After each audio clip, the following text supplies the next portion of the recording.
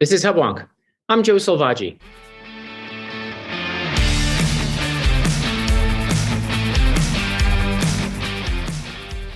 Welcome to Hubwonk, a podcast of Pioneer Institute, a think tank in Boston.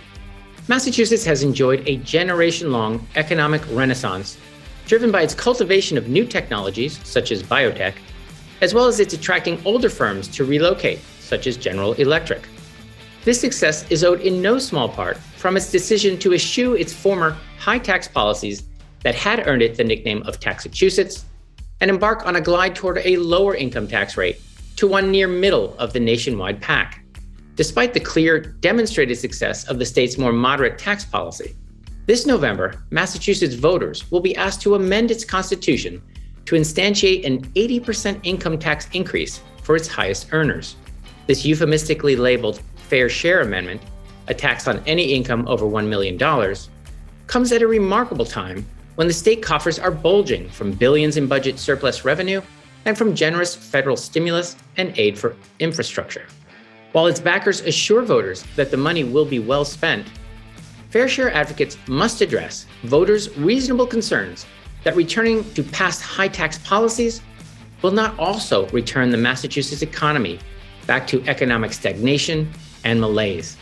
Indeed, what lessons should voters take from the success of our past? And what can we learn from other states that chose to raise taxes on high earners in the past and are now dealing with the consequences? My guest today is Greg Sullivan, Senior Fellow at Pioneer Institute and author of the book Back to Taxachusetts, which is set to release this week. Mr. Sullivan will share with us the themes of his book, based on careful research and analysis of the decades-long success of the Massachusetts economy, and contrast our outcomes with those of other states, such as Connecticut and California, that levied higher rates on their state's highest earners. We will discuss who will likely be affected by a so-called millionaire's tax, and why such taxes can be so destructive to the long-term health of a state's economy. He will also speak to his concern that, contrary to the assurance of the amendment's supporters, the new revenue may be spent merely to increase the size, but not the quality, of our state's government. When I return, I'll be joined by Senior Fellow and author Greg Sullivan. Okay, we're back. This is Hubwonk. I'm Joe Selvaggi. I'm now pleased to be joined by Pioneer Institute's Senior Fellow and co-author of the soon-to-be released book, Back to Taxachusetts, Greg Sullivan. Welcome back to Hubwonk, Greg. Thanks, Joe. Okay, I just finished reading an early copy of your new book. I found it wonderfully informative, interesting, and chock full of data that even though I do many topics on these same issues, I learned a great deal from the book. So, but before we get into the book, let's take a wider view and say, who did you sat down and wrote this book? Who is your target audience? Who do you expect to pick up this book and learn something? Number one, we're hoping to get the word out to the general public and the voting public indirectly by putting out facts and figures, solid statistical analysis out there as part of the dialogue. And that's right now, a lot of the work we did was in an effort to get information to the legislature as well. But now the legislature's put it on the ballot for November. So that ship has sailed. So this is all about the general public. So we're trying to reach, let's say, the general public, but I know from my own emails, I get plenty of emails that say, from people who clearly think all taxes are bad. I understand their arguments, and there's certainly folks out there who think, all taxes are good. They all make for a better society. So it seems to me from reading the book that you're trying to aim for the persuadable middle, if there is still such a thing, much the same way we try to do here at Hubwonk. So let's start at the beginning. I moved to Massachusetts way back in 1993, and back then we were known as Taxachusetts. So here we are much later, and we're no longer known that way. So let's get a little bit of history. Why were we known as Taxachusetts in the past? The term Taxachusetts was no joke.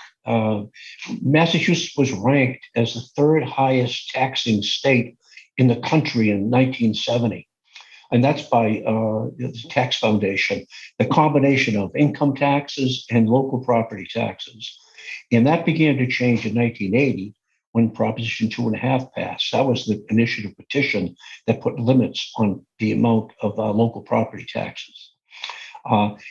And the legislature also followed up by reducing the income tax rate from at one point 5.6% down to 5%. Those two things really made Massachusetts kind of reformed Taxachusetts. Taxachusetts really has ended. I think that the voters of Massachusetts and the state legislature made a decision that taxation levels that are very high were hurting the economy, and they've addressed it. Right now, we're in the middle of the pack. We're like ranked 24th out of 50 states in terms of our combined state and local property taxes. That's a big difference from being among the very, very highest to the middle of the road. And it's an economic advantage to us to be reasonable tax state. Well, being in the middle, I suppose, is a good place on this index. So we're neither bad nor good. We're somewhere in the middle. So folks, we're in the middle. All right. So from bad to average, I'm happy with that. Now, as those of us who advocate generally for lower taxes or more business-friendly environments, we say that lowering taxes does have the effect of encouraging more growth and therefore ultimately more taxes. But what has been the effect since becoming going from the worst to the middle of the pack over the last 30 or 40 years? Have we indeed, have those promises been kept? Has the Massachusetts economy boomed in that time? Yes. The best way to look at it, this issue is to look at comparing Connecticut and Massachusetts. Everybody knows that Massachusetts basically pirated away GE. One of the nation's premier companies from Connecticut moved to Massachusetts right after Connecticut boomed their taxes on individuals and affecting companies as well. So Massachusetts has done very, very well in comparison to other New England states because of our economic competitiveness. The problem is that we're in a very, very competitive environment among the states, looking for companies to locate here and to stay here. Very fierce competition, and we're kind of up against it in New England for a number of reasons. Sure. So I want to get into. I want to take apart all of those issues. So you say we're doing well. We're doing particularly well compared to our neighbor in Connecticut. So I want to unpack a lot of the themes in the book here, but let's start at the beginning. I think the common thread through the whole book, this fear of becoming Taxachusetts again, is largely predicated on this new ballot measure that's coming down for voters in 2022 November, which call it what you will. Some call it the fair share tax. Some call it Prop 80 or the millionaire's tax. But for our listeners who aren't studying this all the time, what is it that they will be asked to vote on? What is this fair share amendment that they'll be asked to vote on in November? Well, the fair share amendment that's going to be on the ballot in November would add a 80% increase to the top marginal tax rate for income over $1 million. And this would change Massachusetts from being basically in the middle of the pack in the country with a pretty decent, advantageous tax rate to being among the very highest in the country. And that's the proposal, if it's adopted, would apply to income over $1 million. But the way that they wrote the proposal, it applies to all income. In other words, it applies to income from capital gains. It comes from selling your house, stocks, bonds. Affects people when they retire. If for somebody who sells their business, that's their retirement, their nest egg. They're one-time millionaires. That's one of the problems with it, is that it's going to apply kind of indiscriminately, not to what most people consider to be millionaires, but people who happen to earn $1 million when they retired and sold their business. So that's the problem with this bill. Indeed, your book takes apart who are these "quote unquote" millionaires. But let's back up even further and say who would back such a measure. Why? Who thinks such a thing is a good idea?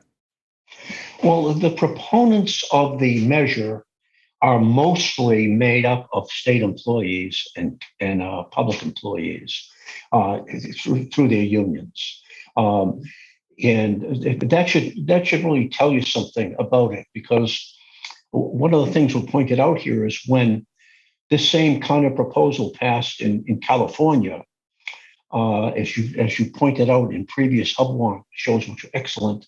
What happened was the economy really started to decline, and but the money that they received, which was promised to be going to education, K through 12, and community colleges, they didn't do it. They never raised the amount of money above the minimum constitutional level in California. And in California, public payrolls increased by more than 100% more than the average of the country. So it can be, there's an element of this that becomes a huge cash trough that the legislature can spend at whatever it wants. I think, yes, indeed. You pointed to earlier shows. I just want to make sure we address our listeners who maybe haven't listened to all earlier shows about this. So effectively, it levies a tax, a 80% increase on the highest marginal rate for earners. And I believe, again, some of the controversy is where will that money go? I think its advocates promise it will go to education or transportation, things that people really like. But your research and your book point out that similar promises by other states, specifically California, where they said all this new money will go to transportation and education. And as your book points out, not a single penny more than the minimum went to education. Nothing changed before and after. They got slightly more revenue because the state got more revenue, but as a percentage of the budget, it's remained the same. Let me ask a little side question. We see a lot of headlines now, to the surprise of many, I guess, perhaps all people, regardless of where they stand.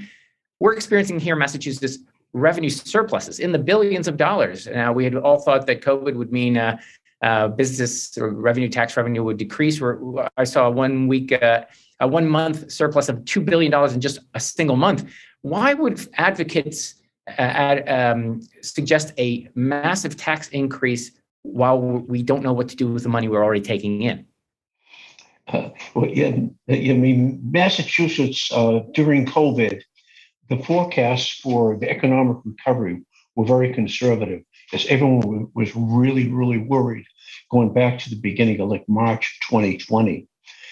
But if you look at what happened with COVID, even a year afterwards, Massachusetts, this is still in the height of the COVID pandemic, Massachusetts income from sales tax and from income tax was actually larger than any point in history. In other words, the economy, the COVID economic downturn was very concentrated in certain industries, tourism related and travel related, restaurants, bars. These are the part of the economy that get murdered. But in Massachusetts, we recovered very quickly. And right now we're awash with money. There's so much money available to the legislature that they basically stopped appropriating it and just said, time out. We just can't spend all this money now. We have to put it aside. We'll decide what to do with it later. So Massachusetts is awash in money. So you say, well, why are you going to put on one of the biggest tax increases in the history of the United States right in the middle of this? It's worrisome. Yeah, it seems sort of be a naked advocacy for just taxes in general, whether it's needed or not. Taxes are inherently good. It just seems odd, or I'm perplexed. Now, your book, I think, very well admits that none of us has a crystal ball. You and I advocating, and your book advocates against this Prop 80 or millionaire's tax. But neither of us has a crystal ball. We don't know what kind of effect it will have. But you do try to imply or ask your readers to infer from the experiences of other states. We've touched briefly here. You mentioned Connecticut and California. I'd like to go a little deeper into that. Let's start with Connecticut. What happened when Connecticut raised its top income rate? Again, they've done it several times, so it doesn't have to be one rate increase. Maybe over the course of a decade, several, I think 4 increases. What's been the effect on the Connecticut economy after doing what we're thinking about doing in our future? Yeah, I mean, Connecticut is a case study of why these sudden, very large tax increases can devastate a state economy.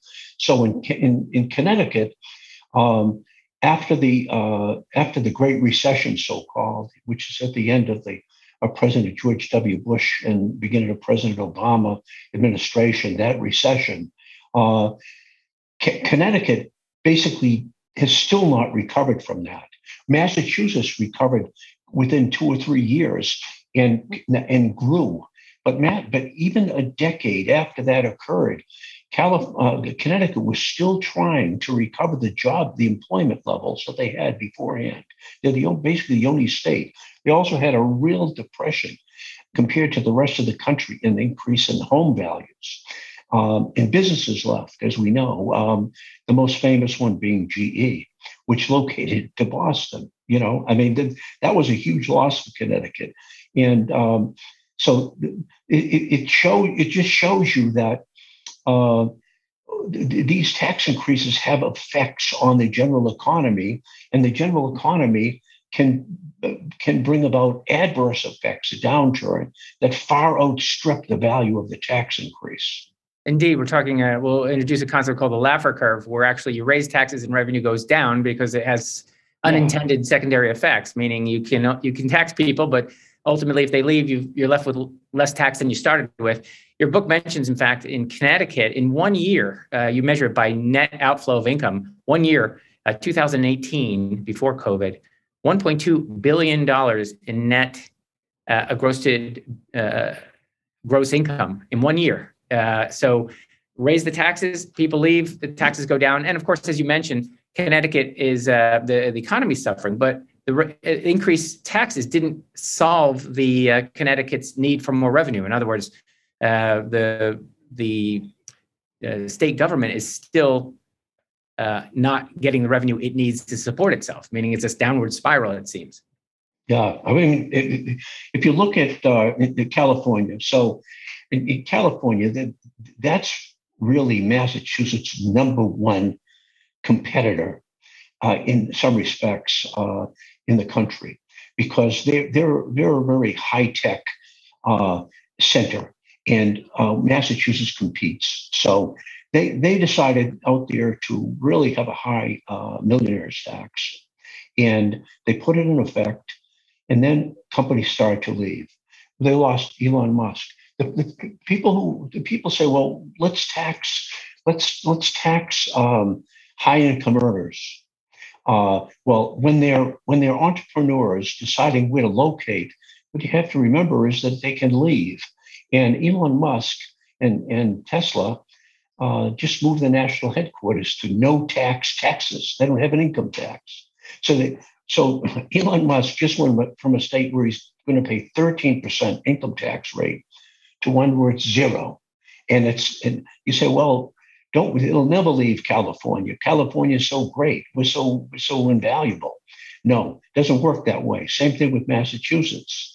It's very easy for companies to leave now, especially in the post-COVID remote work environment that's continuing to emerge. Yeah, it puzzles me that, clearly this is a situation where reasonable people, rational people respond to incentives. I'm amazed by the number of people who want to, let's say, impose a 5-cent cost on a tax on a bag at the grocery store with the hope that people will bring their own bags to avoid a 5% tax, or whatever you want to call it. And yet they won't leave. If Elon Musk at 13.3% of his income has to be tens of billions of dollars, why wouldn't you anticipate him leaving? It doesn't make sense to me that people would be surprised. But in your book, you do cite quite a bit of statistics, studies on this exodus from California. I think we've had him on Hubwonk, the economist from Stanford, Professor Rao, measured the inflection point when the tax was imposed, a marked exodus of high net earners and their companies began to leave California. And what's also interesting, I think, is it's not just the people who leave, it's the people who decide not to go in the first place. People look at the tax rates and say, you know what, given all things considered and how much it costs to live there, I'm going to go to a different state. So, yeah, I think I heard an ad, or I read an ad on the internet yesterday. It was an ad from the fair share proponents. And it basically said uh, the really wealthy don't pay their fair share of taxes. And this would add a tax on millionaires, and the money would be spent on education and transportation. That's a very simple populist measure argument, and it's very convincing to some people. But what I think people have to begin to think about is what are the effects of doing this on a state like Massachusetts? Are we going to get adversely affected like Connecticut did, that the way California did? I think the answer is we're very likely to end up with a very bad economic outcome for the state if it happens. Right. I think, people say, well, a little pain is worth it if we get better education, better roads. But as you pointed out in your book, in California, they didn't get better education or roads. They got 50% more state workers. That's what they Yeah, got for the money. yeah, I don't think anyone thinks yeah. we need more state workers.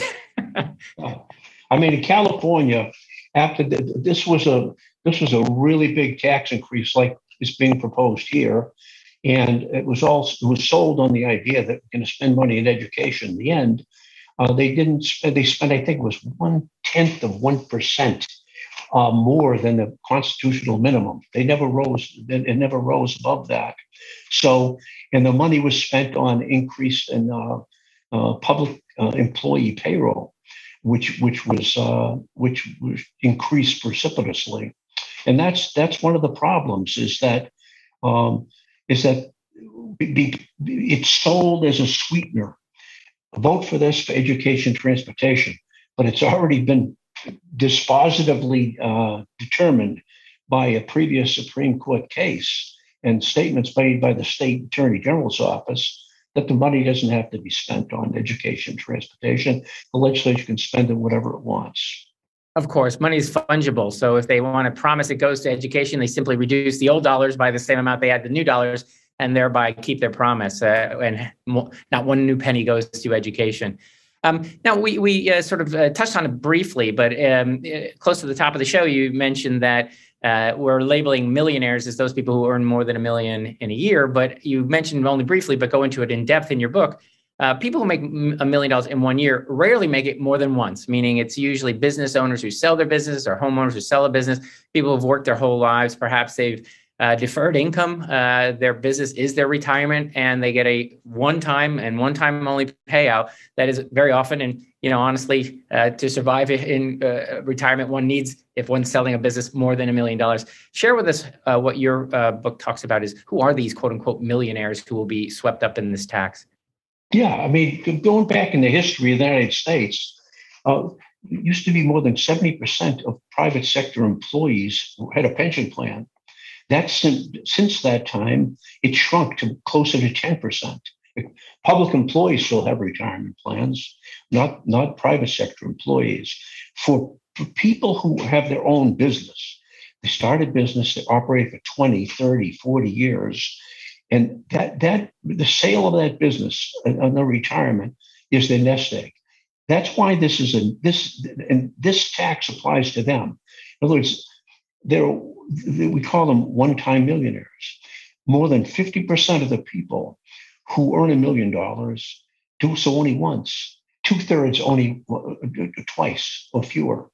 So this is a tax that masquerades as a tax on millionaires driving around in limos, wearing silk top hats like the Monopoly guy. But in the end, it's the company down the street who's got an auto garage. The guy ran for 40 years and he finally sells it. And they say, well, guess what? You're a millionaire. He said, I did not know I was a millionaire. This is my money that I saved up over 40 years. And you're going to tax, so the proponents, what they should have done and what many parties asked them to do was to put in some kind of a income averaging to prevent this one-time millionaires. Also, they said, don't tax your sale of your house. So some houses are going for more than $1 million. A lot of houses are going for more than $1 million. So why are you going to count that? That's a one-time event. So, but anyway, they threw the kitchen sink in, and the tax applies to basically everything, every kind of income. That's a problem. Yeah, that is a problem. And it just occurred to me when you were talking, if you're comparing it to a public pension, when one retires as a public pension, certainly the value of that pension, if you were to look at the payout over time, would be valued in the millions. But there's no taxable event. Oh, They don't actually sell and then create that pension. Rather, they just receive the pension. Whereas the business owner who's taken a lifetime of risk must have a taxable event, must sell it in order to realize a sort of a pseudo pension, a nest egg that they can spend off in their old age. So one group yeah, gets taxed and the other is ignored. yeah. I mean, I said earlier that the main proponents of this are public employees and in their unions. They're the driving force behind it. And when public employees retire in Massachusetts on a state pension, uh, they don't have any income tax. There's zero income tax. So, so the same people who are asking for this tax to go on as a retirement tax on private sector people who run their own business, the public employees have paid zero taxes. And now they want these other folks to pay among the highest taxes in America. Yeah, this is the closer you look, the worse it gets. Now there is there you mentioned some studies. You briefly brought it up earlier in our conversation that it's the perception by many that we call this the fair share because the perception is that high earners or wealthier people don't pay the same percentage or portion of their overall income in taxes. There's been some studies, and your book points to many of the flaws that say, look, if I'm making $1 million every year, the percentage of my money going to the government is smaller than the poor guy making relatively little, $50,000 or $30,000. He's paying a huge amount in taxes. Your book goes into length and debunks this myth. Briefly, how would you say, why is it the fact that a flat tax isn't indeed regressive? Yeah, okay, well, I think the strongest argument on that point is that the top 10% of income earners in Massachusetts pay more in state taxes than the bottom 90%. Now, that's a statistic that we published. It's based on IRS statistics of Massachusetts reporting tax returns. The top 10% of people in the state for income pay more than the bottom 90%. They pay like 56% of the total, if you follow that. So when people say they're not paying their fair share, they're paying 90%. If this passes, they're going to pay 95%. So, I mean, it's a myth that high income people don't pay their fair share. Massachusetts has got a great thing, if you ask me. We have a 5% income tax rate. That's a good rate. It's advantageous to us. It attracts people to come here and build businesses and to stay here, as opposed to places like Connecticut or New York or California, who constantly want to steal our businesses from us. That's a bad term, but they want to poach our businesses from us and recruit businesses to their states. One of our advantages is a good place to be. It has a fair average tax rate in the country. It's a selling point, and it's a mistake, in my opinion, to get rid of it. And indeed, you mentioned in your book, and we're getting near the end of our time together, that that states at least themselves see themselves as laboratories, 50 different laboratories of democracy, and each has its own prerogatives to impose taxes on its citizens, but they're all competing for the same, let's say, creative investment, risk-taking audience. They all want the job makers and the economic rainmakers to come to their state. Where are people in Massachusetts going if they do leave for greener pastures? Where are they likely to go if you were to guess if this is imposed? Where we accept that they will leave, where will they go? And has that propensity to leave I could think what do economists call footloose? They're more footloose than the lower income people. Where will they go, and why do you think? What will be their reasons? Well, the relocation of people from Massachusetts historically this is a subject that's closely tracked by the federal government, shows that we have been losing billions of dollars of adjusted gross income to Florida, New Hampshire. Florida, New Hampshire represents 70% of our outflow of people taking their income to other states. So why Florida has low tax rates, no income tax, there's no capital gains tax, there's no estate tax, and that's a magnet. But there's also the Sun Belt states and Texas, North Carolina, California. They're here advertising, pitching to take companies to come to their states. So it's a competition in Massachusetts to attract and retain businesses. People should remember that when they vote on things like this, because Massachusetts used to be like the leader in manufacturing in the United States. People don't think that could be true, but if you look at Lawrence, Lowell, New Bedford, Fall River, Springfield, all of our mill cities, one time we were the national leader. Even going back recently to like 1970, we had a fairly good amount of manufacturing, but it has left. Manufacturing has left Massachusetts for the most part, and we've had to adjust by having innovation companies come in. That's our job, is to try to get companies doing a great job in Cambridge and Boston with biotech, Route 128, around our universities. Northeastern BU, Harvard, MIT, Tufts. We have got an advantage to recruit companies. But why do you want to boom these people with a nationally high, very high tax rate? That's not an invitation. It's a ushering them out the door. Yeah, indeed, and we have an endless wellspring of talented people coming to our schools, and then the fact that we've got an advantage, but then squander that advantage by chasing them out with a high tax rate if they do become successful.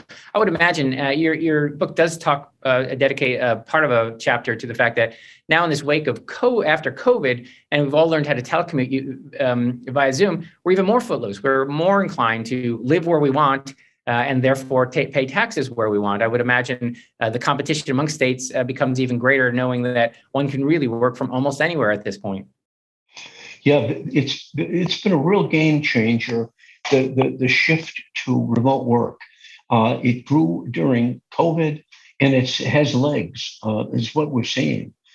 So when a company is deciding to whether or not to come to Massachusetts, we have a very high cost of living. We have a high cost of living compared to other areas in the country. That's a disadvantage for location.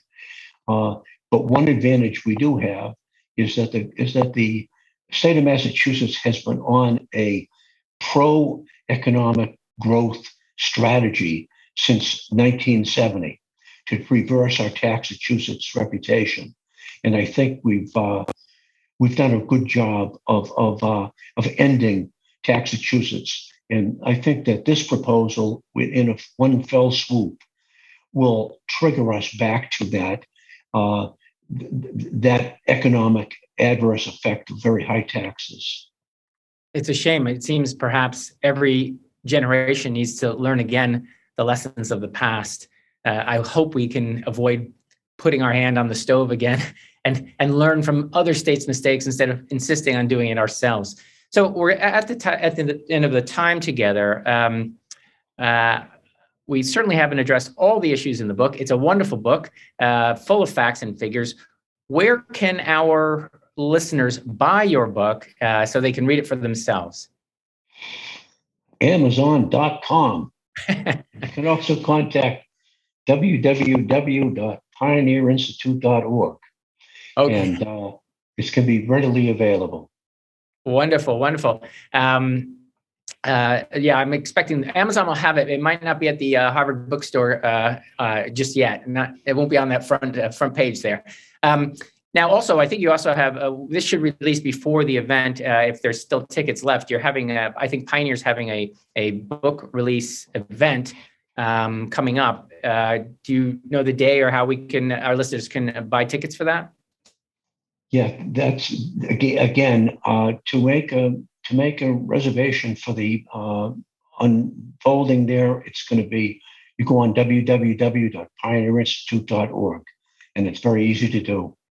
Wonderful. Well, they can go there for our Hubwonk podcast, and also for your book, and also to reserve their space for the book launch. So, well done. Very good job, Greg. This book was a fun read, an easy read, and a wonderful resource when our reachable, our persuadable middle voters, when they're going to that ballot, they'll at least be armed with a good deal of information. Thank you very much for writing the book, and thanks again for joining me on Hubwonk once again. Thanks, Joe. This has been another episode of Hubwonk. If you enjoyed today's episode, there are several ways to support the show. It would be easier for you and better for us if you subscribe to Hubwonk on your iTunes podcatcher. If you want to make it easier for others to find Hubwonk, it would be great if you offer a 5-star rating or a favorable review. We're always grateful if you want to share Hubwonk with friends. If you have ideas or comments or suggestions for me for future episode topics, you're welcome to email me at hubwonk@pioneerinstitute.org. Please join me next week for a new episode of Hubwonk.